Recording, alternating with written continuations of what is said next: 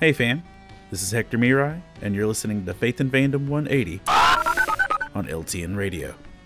So I just finished up a big 4-day Comic-Con, and in the process of the show, there was some big tension with the people that are in Artist Alley, because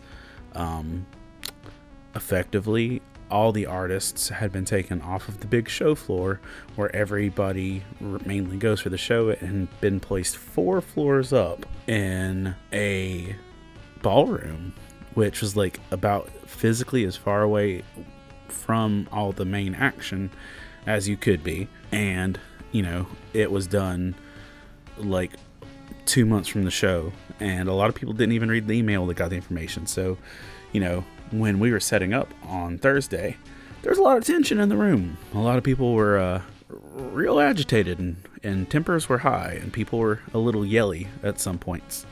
And I admit I also had a lot of trepidation about this, but I tried my best to have a good attitude.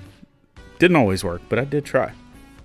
But crazy enough, at the end of the show, I think almost everybody in that space did better this year in that spot than they did on the show floor, surrounded by everyone else.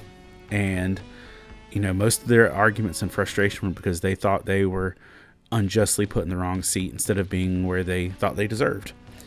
And it kind of worked out better. And Jesus makes a mention of this in Luke 14:8-11. Says this: when you are invited to a wedding feast, don't sit in the seat of honor. What if someone who is more distinguished than you have also been invited? The host will come and say, give this person your seat. Then you'll be embarrassed, and you will have to take whatever seat is left at the foot of the table. Instead, take the lowest place at the foot of the table. Then when your host sees you, he will come and say, friend, we have a better place for you. Then you will be honored in front of all the other guests. For those who exalt themselves will be humbled, and those who humble themselves will be exalted. And, you know, there were some artists in this event that felt pretty humbled, and because they were trying to be on the big show and felt that being put far away was kind of a knock. But I think sometimes we're trying too hard to praise ourselves, and if we are willing to take a step back, we'll see that God's taking care of us. If you'd like to learn more about Faith and Fandom, head on over to faithandfandom.org, where you can learn about our Comic-Con ministry, podcast, memes, apparel, and book series. You can even read new chapters before they make it to the next book. I'm Hector Miray, and thank you for spending the last 180 seconds with me.